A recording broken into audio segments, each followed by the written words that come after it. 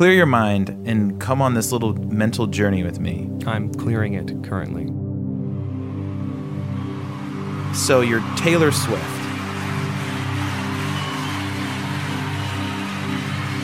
You're laying in your tour bus. It's 2 a.m. You just got done with like a sold out stadium. Right. You played your show. You're feeling that high.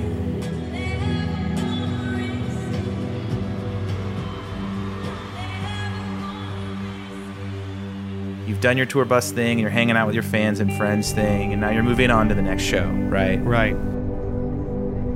And you're laying there and you got about 20 minutes in your brain before you fall asleep. Is she thinking, and this is what I always wonder, Adele is bigger than me? Hi, I'm Matt. And I'm Nate. And we want to welcome you to Don't Feed the Trolls, A podcast where we discuss trending topics, art, and culture. through the lens of our experiences touring the world and creating art vocationally, We hope to bring topics out of the minefield of the comments sections. and into the sphere of reasonable dialogue. Thank you for listening. And Adele doesn't have to dance on stage. I have to do Or- choreography. Or I'm Taylor Swift. I think, I think the human struggle is both of those things. Gratitude and this sense of like not enough, this emptiness, this striving. There's always more. If you sit around and think that Taylor Swift is not one of those people that wants to be the best, then you don't understand ambition. The reason she is where she is because she wants to be the best. She takes it very seriously what she does. And Sure. she comes off as unassuming, as modest and humble, and that's why everybody likes her. But if you think for a second that she doesn't work her ass off to be the best and wants to be number one, then you're fooling yourself. But I'm just more interested in, like, does she feel like a success if she can look back and just see the whole world going bonkers over Adele and not Yeah. her for that Yeah. split second? Like, does it do something to your mind? Does it ruin you? Does part of you get broken when you've experienced some success? Right. Do you remember the first time you felt success as an artist? I think I can remember a few times where I felt that. Well, I remember the exact day that I could say, look, we're successful. Really? Yeah, our drummer kept a log of every show we ever played, and it's actually in my Google Drive. And on Friday, October 8th, 2004, we played a show in Grand Rapids, Michigan, and our 125th show Wow. as a band. And it was the first time, like, I remember walking in, and there was a sea of people, and we were headlining, and I was thinking, why are we headlining? I don't think we've ever been to Grand Rapids, Michigan before. And they were all there to see us play, and they were singing along, and it was something I never experienced as a band ever before. Wow. And it was in Grand Rapids, and you guys weren't even signed yet? we had just talked to Militia Group, and then we were signing to Sideshow Records. Oh, wow. But we'd only had an EP out. We didn't have even a full-length album out yet. And what was But- that show like on stage? You know, people were like packed in there. It was a sweaty coffee shop, and everyone was singing along. I remember just thinking to myself, this is different than the shows we played before this. Wow. You know, your first 100 shows, you're just kind of slogging it out, trying to get out there, trying to get your name out there. Sometimes people have success overnight, but for the majority of bands, it doesn't happen that way. But I just remember the exact day, and it's just interesting to look back and go, I don't know if I realized at that point that it was success. You know.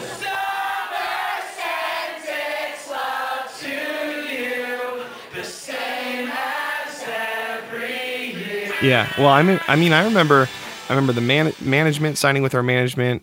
I remember then signing to Tooth and Nail Records. I remember those were kind of pivotal moments in our career where we felt like sort of validated.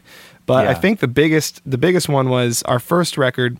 You know, we were touring around in a van and trailer, and we were one of our songs, The Fight, was getting taken to Active Rock Radio, which was funny for us because we didn't think that we were an active rock band, but they seemed to think, the label seemed to think that it had some potential. So we were invited out to this festival in Indianapolis called X Fest, and it was insane. There was like 20,000 people there. We had a police escort, like, because we were running late, into the festival.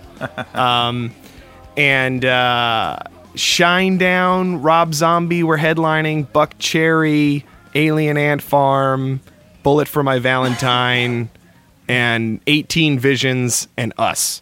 So like we were opening up, and I remember we were thinking like, this is it. This is huge. I mean, we looked out, you know, the stage was massive, and it was a sea of 20,000 people.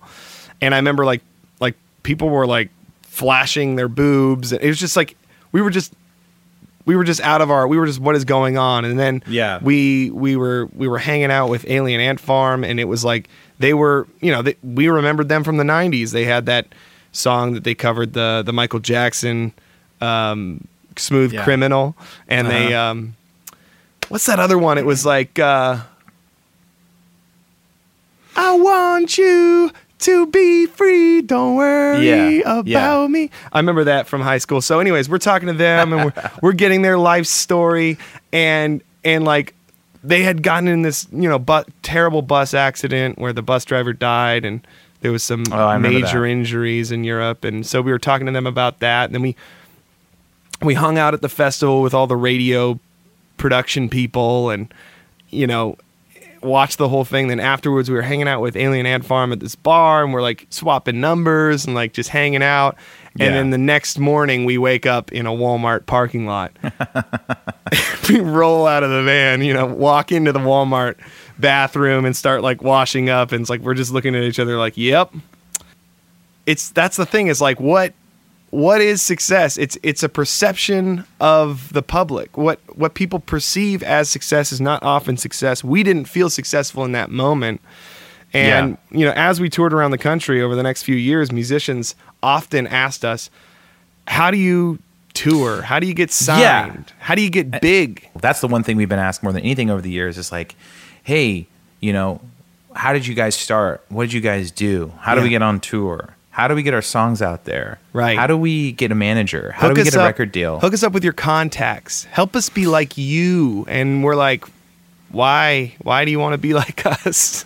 Yeah, and then I think maybe it's the highs and the lows, right? You have these highs where one day you're playing for 20,000 people, and the next day you're waking up in your van. Yeah. And it's like 11:30. You haven't slept very well. It's like groggy sun heat coming in through the windows. Before we had bunks in our van too, we had like a futon. We'd taken out the back bunks and put a futon down, so we all just slept there like sardines next to each other. Oh. My wife was next to me, and then on the other side of me was my bandmates. I can't believe you were married through all of that. That's the craziest thing. Like, and that's the thing, is like, so people always ask, you know, what do we have to do to be successful? What and does I that think mean? that's the problem, is that word is super, super relative. And I think it deserves an episode. Absolutely.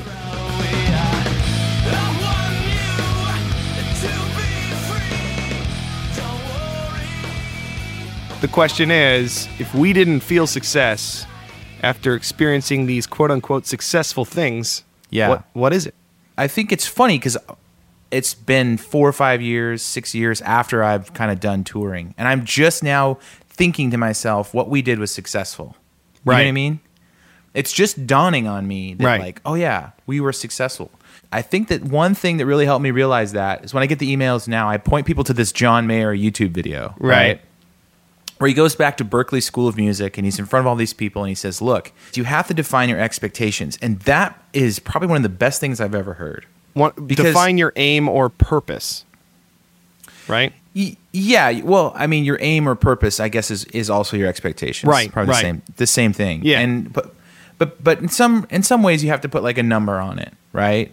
Like, what is our expectations? How many records do we want to sell? How many shows do we want to play? How many fans do we want to have? Yeah, right? but that's all external to me.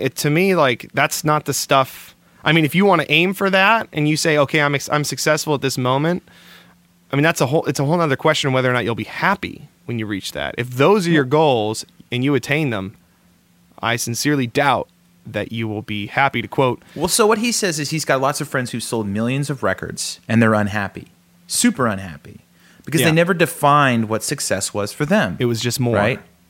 Like if I would have started our band and I said, hey, if we have a record and it sells 45,000 copies, this is a success. Right. Right? Because guess what happened when we sold 45,000 copies? My brain said, it's not 100,000. Right. It's That just a sucks. little bit more. Yeah. Like, I just need more. we can't sell out a House of Blues. We can sell out a Chain Reaction. Right. Well, it goes Right? back to the whole wealth thing. What did I think Andrew Carnegie or some rich, wealthy American from back in the day was asked, how much is enough money? And he said, a little bit more. And I think we can put success in that same definition. We can go, if I get here, then I'll be successful. And you get there and you go, well, if I get here, then I'll feel successful.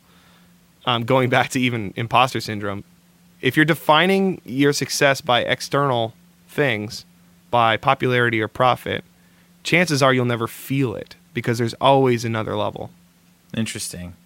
Well, I think it's different. So it's, on one side of success, you have this quantitative number. You can look at something like, here's a goal I want to hit. Like, we're going to tour the country by this certain time, right? That's a goal, and you can say, if we do this, it'll be considered successful, right? Right. But then there's this other idea, like Charles Lindbergh says, success is not measured by what a man accomplishes, but by the opposition he has encountered and the courage with which he has maintained the struggle against overwhelming odds. Right. So it's this internal thing, Right. this thing that goes on inside your heart and your head. You can't really measure that. Right. There's no, and he says it's not measured by what a man accomplishes. So success can really look like two different things according to who you're talking to. Right.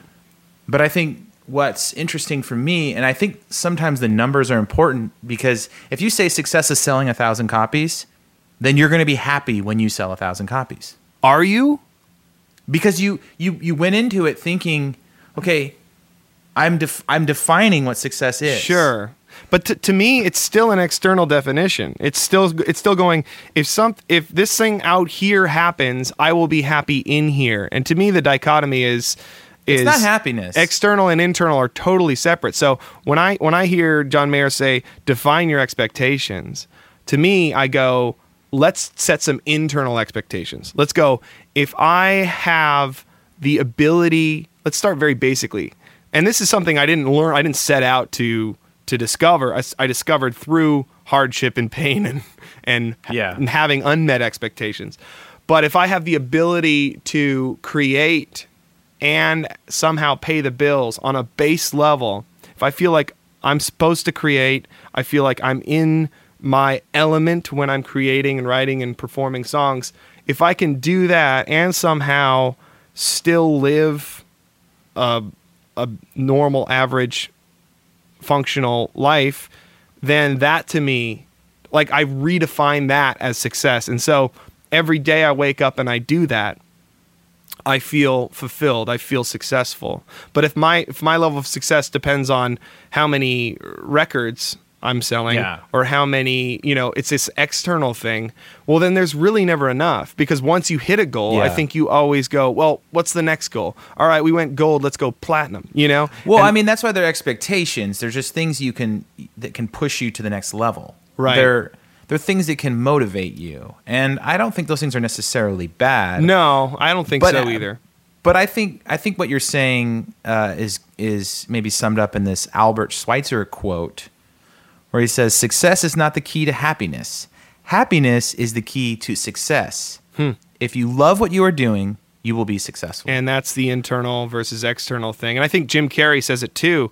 When he's got that famous quote where he says, I wish that everybody could attain and achieve all of their goals and all of their desires and all of their dreams for their life, so that they realize that it doesn't make you happy.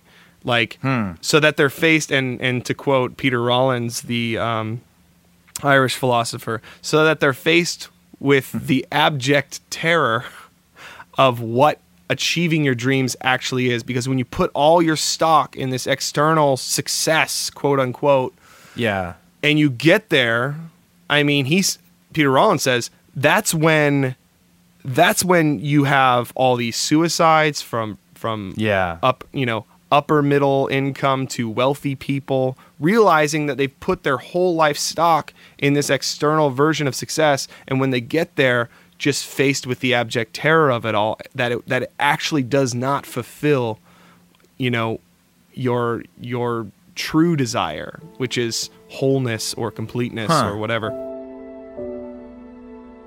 I've often said that I wished people could realize all their dreams and wealth and fame, and so that they could see that it's not where you're going to find your sense of completion.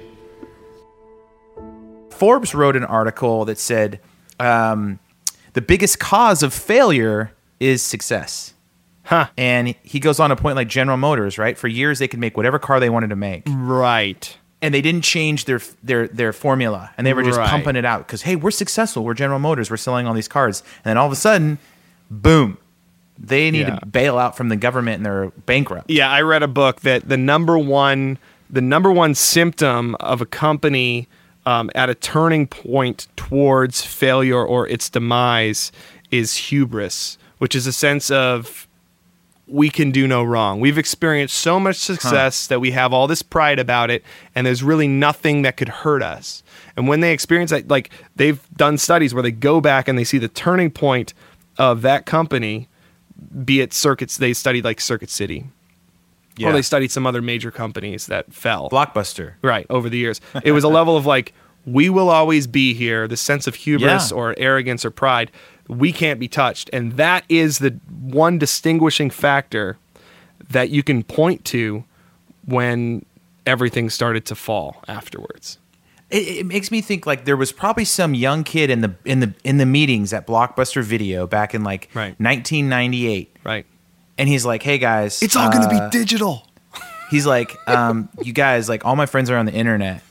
People aren't going to be going to the store and renting videos anymore." Right. And all the bigwigs are probably like, "Oh, shut up, Timmy. Right. You're just doing this for college credit." You know? and like he had something in his brain, and then what do you know? The Netflix thing is creeping over the mountains. You know?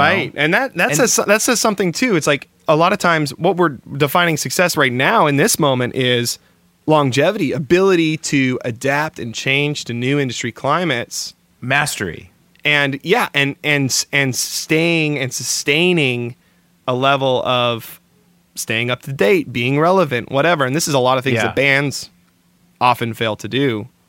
Dude, we did this like flat out. Like Sherwood got lazy. I can tell you, like we had the number one social media site in the world, like communicating to our fans, like with the click of a button, right? How many MySpace friends did you have when you were on MySpace Records?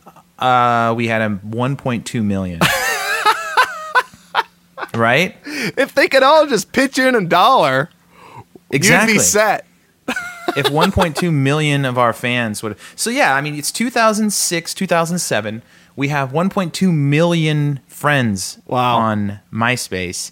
And part of me is thinking, I don't know if we're there yet. Right. I don't know if this is successful, right? But and this is the thing. So I asked MySpace, I'm like, how many music profiles are on MySpace? And they're like, around 4 to 5 million. And I said, band pages. So there's 4 to 5 million band pages, right? Yeah. And we're like one of 2 bands signed to the label at the time.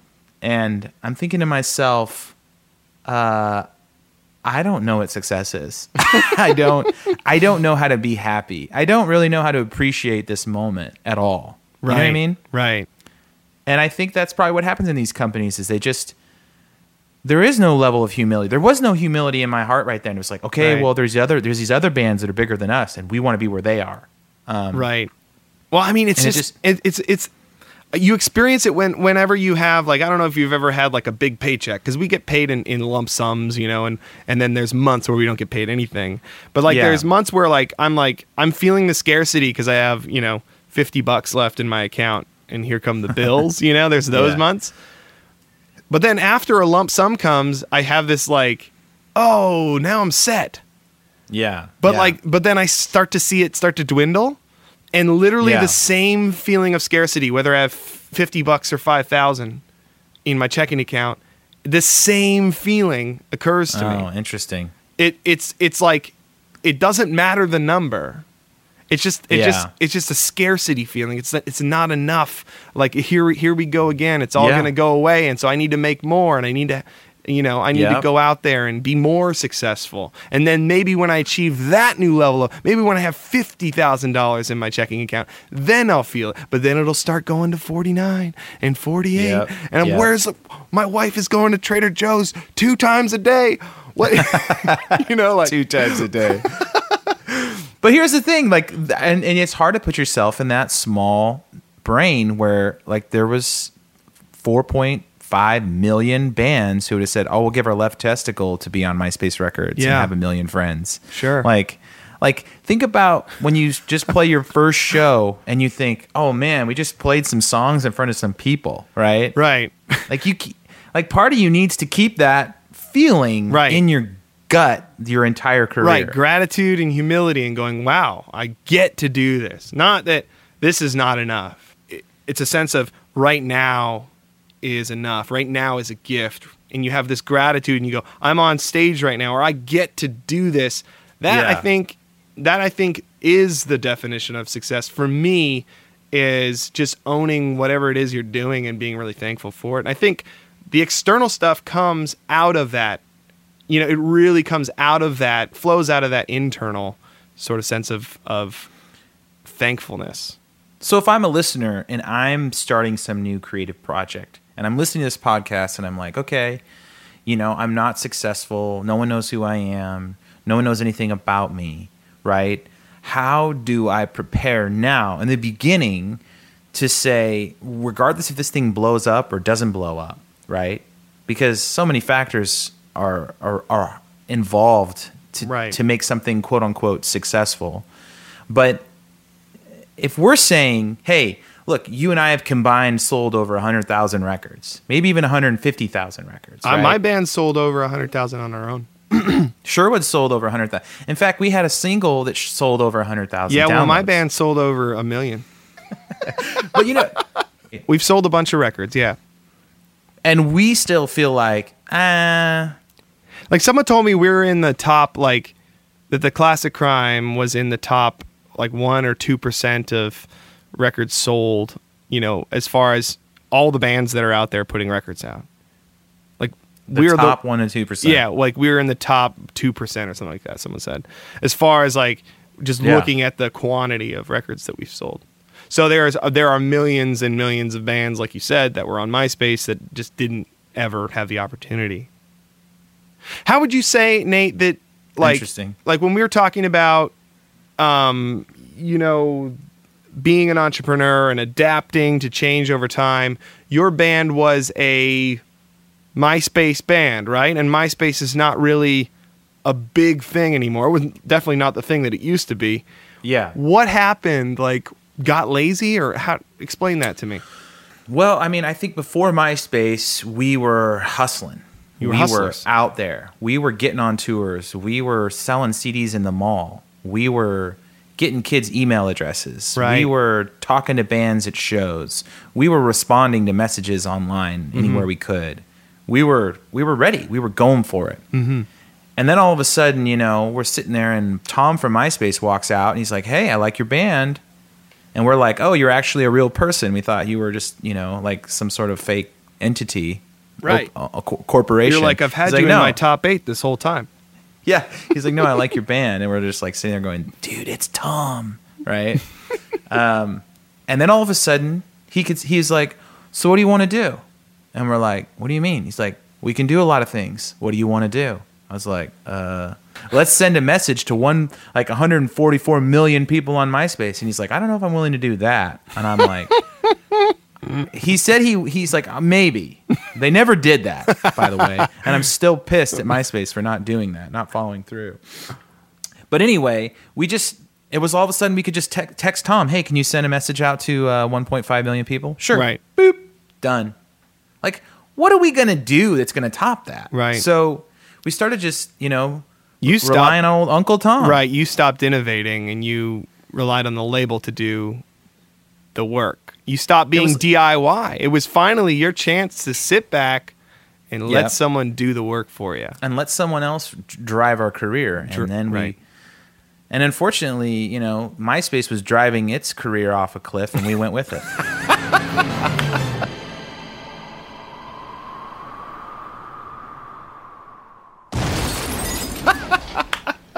I can actually relate to that. The thing that we did for a good portion of those years that we were signed to a label that was under a major parent company was we sort of believe that our management, they would say, we'll do this for you and we'll get you here and we'll get you there.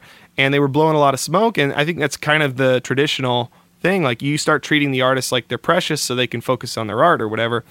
Yeah. And we started believing that we were special, believing that we were owed certain things, believing that we deserved it, you know? And I think over time we lost control. And I think to me, success is, you know, struggling against the system, not relying on other people to do things for you, but working really, really hard and then reaping the benefits of that, you know, against all odds type of thing. It's like, you know, you have to kind of lose it all in order to find it again. Yeah, I think that's true. And I think the problem with our band is that we didn't set out to find happiness. Honestly, I think that, you know, we found ourselves no matter how many hills we climbed over, we just didn't get happy on the other side. Right. You know what I mean? We were all in different places. Like every guy in the band had a different definition of what happiness was for him. Right. Right.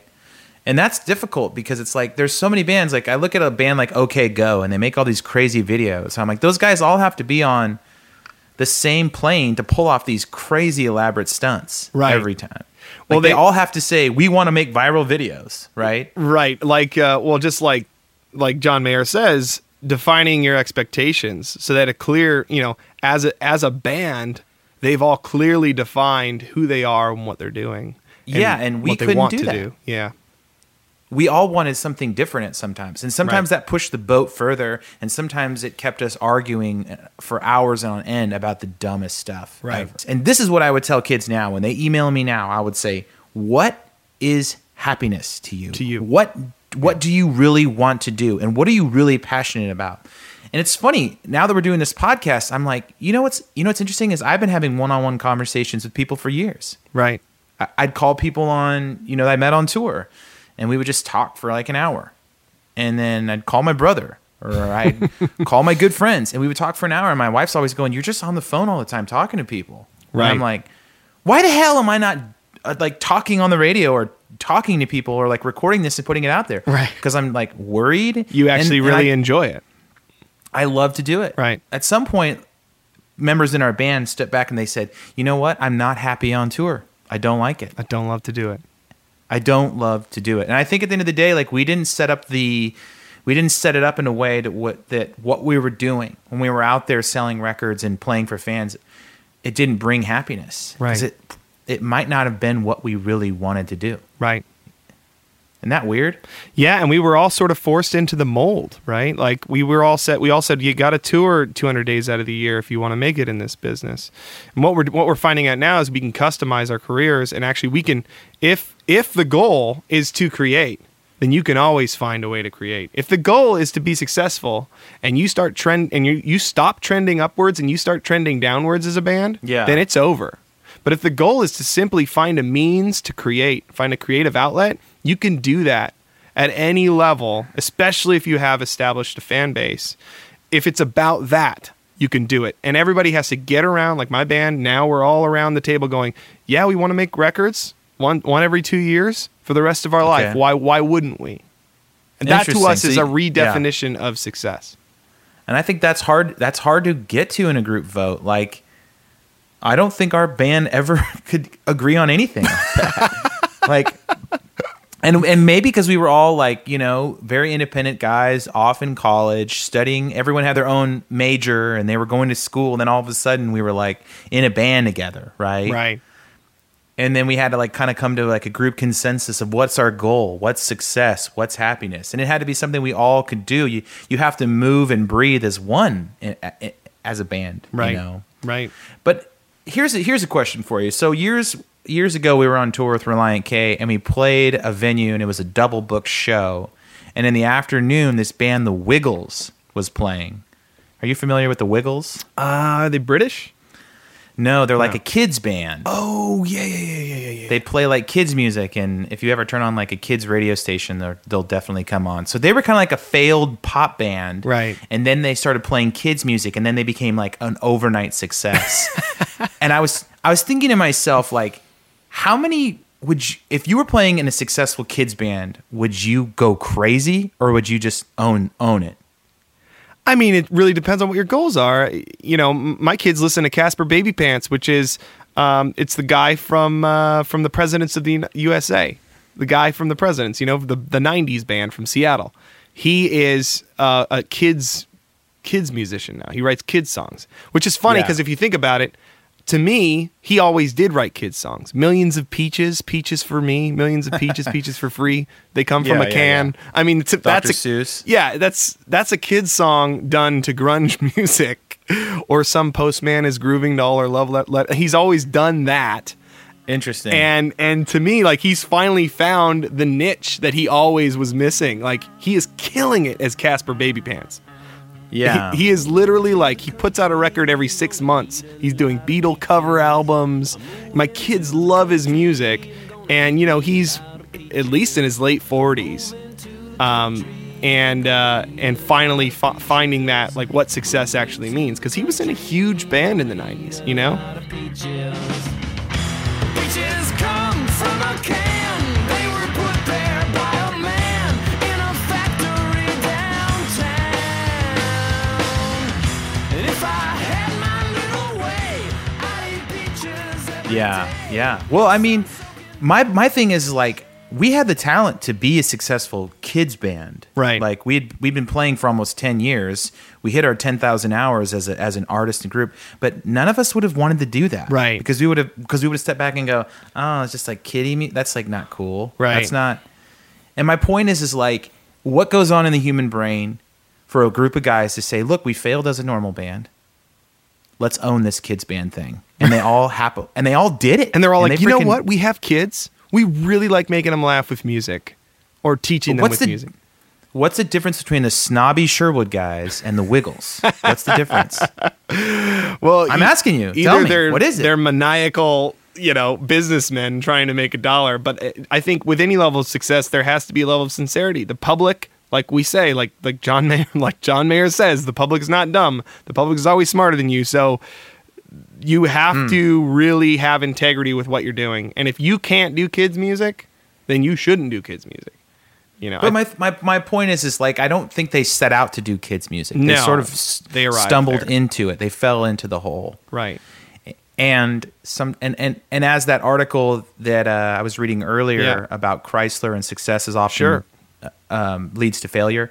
You have to be open to change. You have to be open to adapt to certain circumstances. And if you're experiencing failure in one genre and you really feel like a pull to something else, then do it. Like, don't be like, no, this has worked. This is what we've always done for money. We're going to do it this way. Making the same record and expecting it to sell more than the previous one. I guess for me, success has changed now. Someone that really, I think, has this down is Bill Watterson, Calvin and Hobbes. Yeah. He, despite all the pressure to sell and franchise Calvin and Hobbes merchandise, didn't do it. And they estimate he turned down like $1.5 billion because he didn't franchise Calvin and Hobbes. And I think he didn't do that because he fully understood he was successful. He fully understood that, like, no, my art lives better in kids' brains than it does in a movie. And I want it to stay in their brains. And I'm telling you, like, not many things have I read over the years have given me goosebumps. Right. But some of the things I've read about that guy just like maybe go, that's it. Yeah, it's integrity. Like, that's what it is. Mm-hmm. And did you read that zenpencils.com? He did a little thing about success. A little comic strip. Oh, yeah. I have it pulled up here and I want to read it because I think it's just phenomenal. It says, creating a life that reflects your values and satisfies your soul is a rare achievement. And he shows this guy who's this advertising guy making Jeep commercials at his global advertising, and he's sitting at a desk. And then it shows a bunch of guys with suits on, you know, bumping beer bottles together. And he says, in a culture that relentlessly promotes avarice and excess as the good life, And then it goes on, it says, a person happy doing his own work is usually considered an eccentric, if not subversive. Right. A lunatic. And then he gives up, and then he puts in his letter of resignation. And he says, ambition is only understood if it's to rise to the top of some imaginary ladder of success. Someone who takes an undemanding job because it affords him time to pursue other interests and activities is considered a flake. Right. And it shows him with his wife, and she's pregnant, and he's building these models. And it says a person who abandons a career in order to stay home and raise children is considered not to be living up to his or her potential. Jeez, yeah. As if a job title and salary are the only sole measure of human worth. And you'll be told in 100 different ways, from some subtle and not so subtle, to keep climbing. And it shows his old boss coming in and handing him a business card. And it says, and never be satisfied with where you are and who you are and doing what you're doing. There are a million ways to sell yourself out. And I guarantee you'll hear about them. Tears up the business card from his old boss and takes his daughter up a hill in the ever popular wagon. But he says to invent your own life's meaning is not easy, but it's still allowed. And I think you'll be a happier person for the trouble. Bill Watterson. That's beautiful.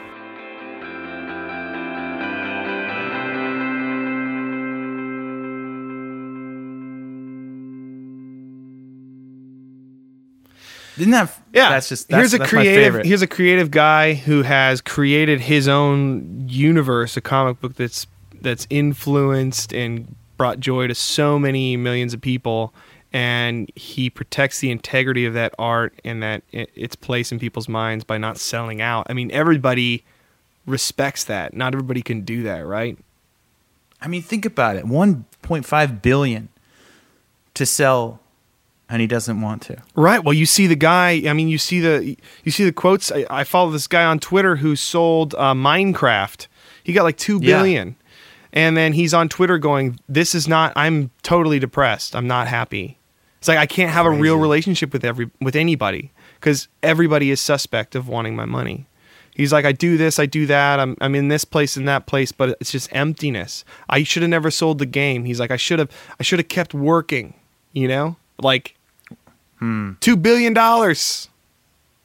Yeah, and that goes back to, the lottery episode in some senses. Like, Right. When you don't have to work, when you don't have to hustle, when you don't have to create, when you don't have that fire under your belly. And I Right. think in some senses, this is probably, been the one thing I've learned is that in my life, like, I'm the guy who still has to tell himself, like, hey, it's still allowed. Right. You can still go out there and you can find your own life's meaning, and it's not going to be easy, but you'll be happier. And I honestly would say that, like, I'm finally getting to a place where I'm understanding what happiness really is. Right. And I would tell these young kids, like, you're 20 years old. If you're starting a band to impress some girl, Right. Not going to work.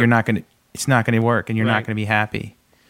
Right. Because then she's not going to like you anymore. You know what I mean? Well, I mean, like Jerry Seinfeld is the most successful comedian of all time, and people ask him, like, how do you stay like, he just seems so genuine. He's got $1 billion, right? Like, how do you do this? Why do you keep doing stand-up? And his answer is, I fell in love with the work. I just made it about what I was doing, my art, my craft. He's like, that's what I focused on. I didn't focus on the money, or I didn't do it for these other reasons. That was just, that external fame and prosperity came out of an internal love for doing what he was doing. And I think that's the key here is, like, you want success, you better believe that it looks like you doing what you love. Well, and not earning something external. And I'm asking these questions right now, like, do I love having intimate conversations with people? Sure. I know, because, like, for me, it's like, what do I really love about this podcast? Is this podcast going to be successful? Are more people going to come on and listen to this stuff? And why do I worry about that? Why does it matter? You know what I mean? Right. If I enjoy having conversations with you about stuff that I think matters, that I'm having with people regardless, every day on my phone, walking around calling people, then it doesn't matter if it's successful in other people's eyes, because it's making me happier. Sure. Right?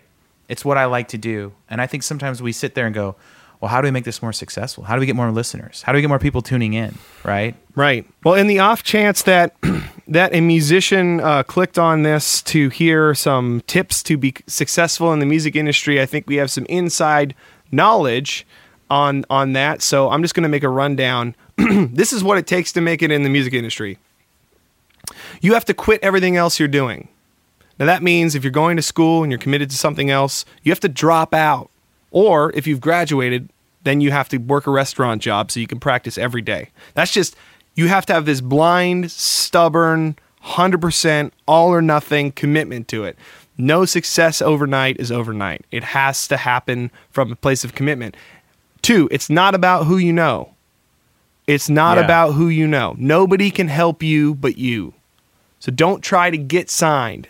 It's not like if you get signed, something good will happen, because it's about the music. If you are focused on what you're doing, like we talked about Jerry Seinfeld, falling in love with the work, with the craft, and you make it good, and you don't have hubris, and you have humility, and you want to refine and make it better and better and better, then that's what's going to, obviously you got to hustle on every level, but that's the core thing that you need to focus on, not external, who you know, or what label can pick you up, or who can help you.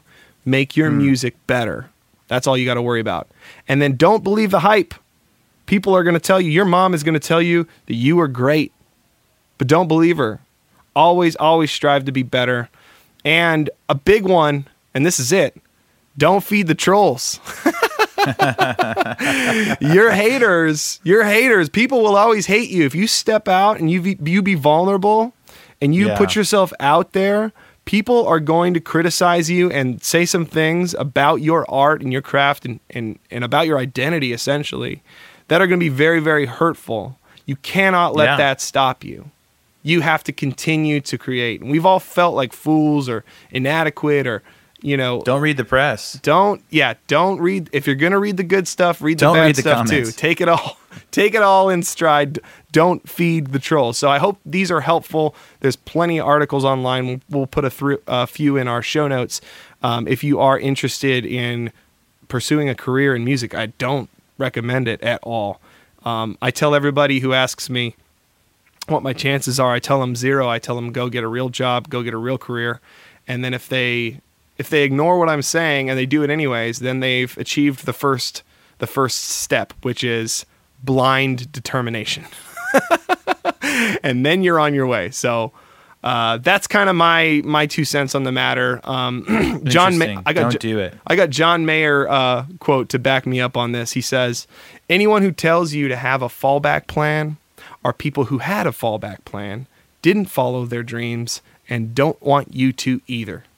So just think, the skeptics, the scarcity-minded people, they are people who followed that in their own life and oftentimes feel like they haven't measured up, and why should you get the chance to follow your dreams? Don't feed the trolls.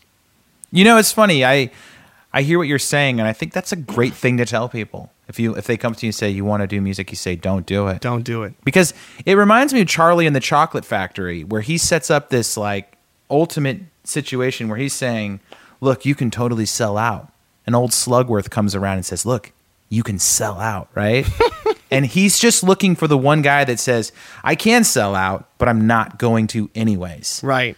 And he hands him back, the everlasting gobstopper, and walks out and says, you won. You win.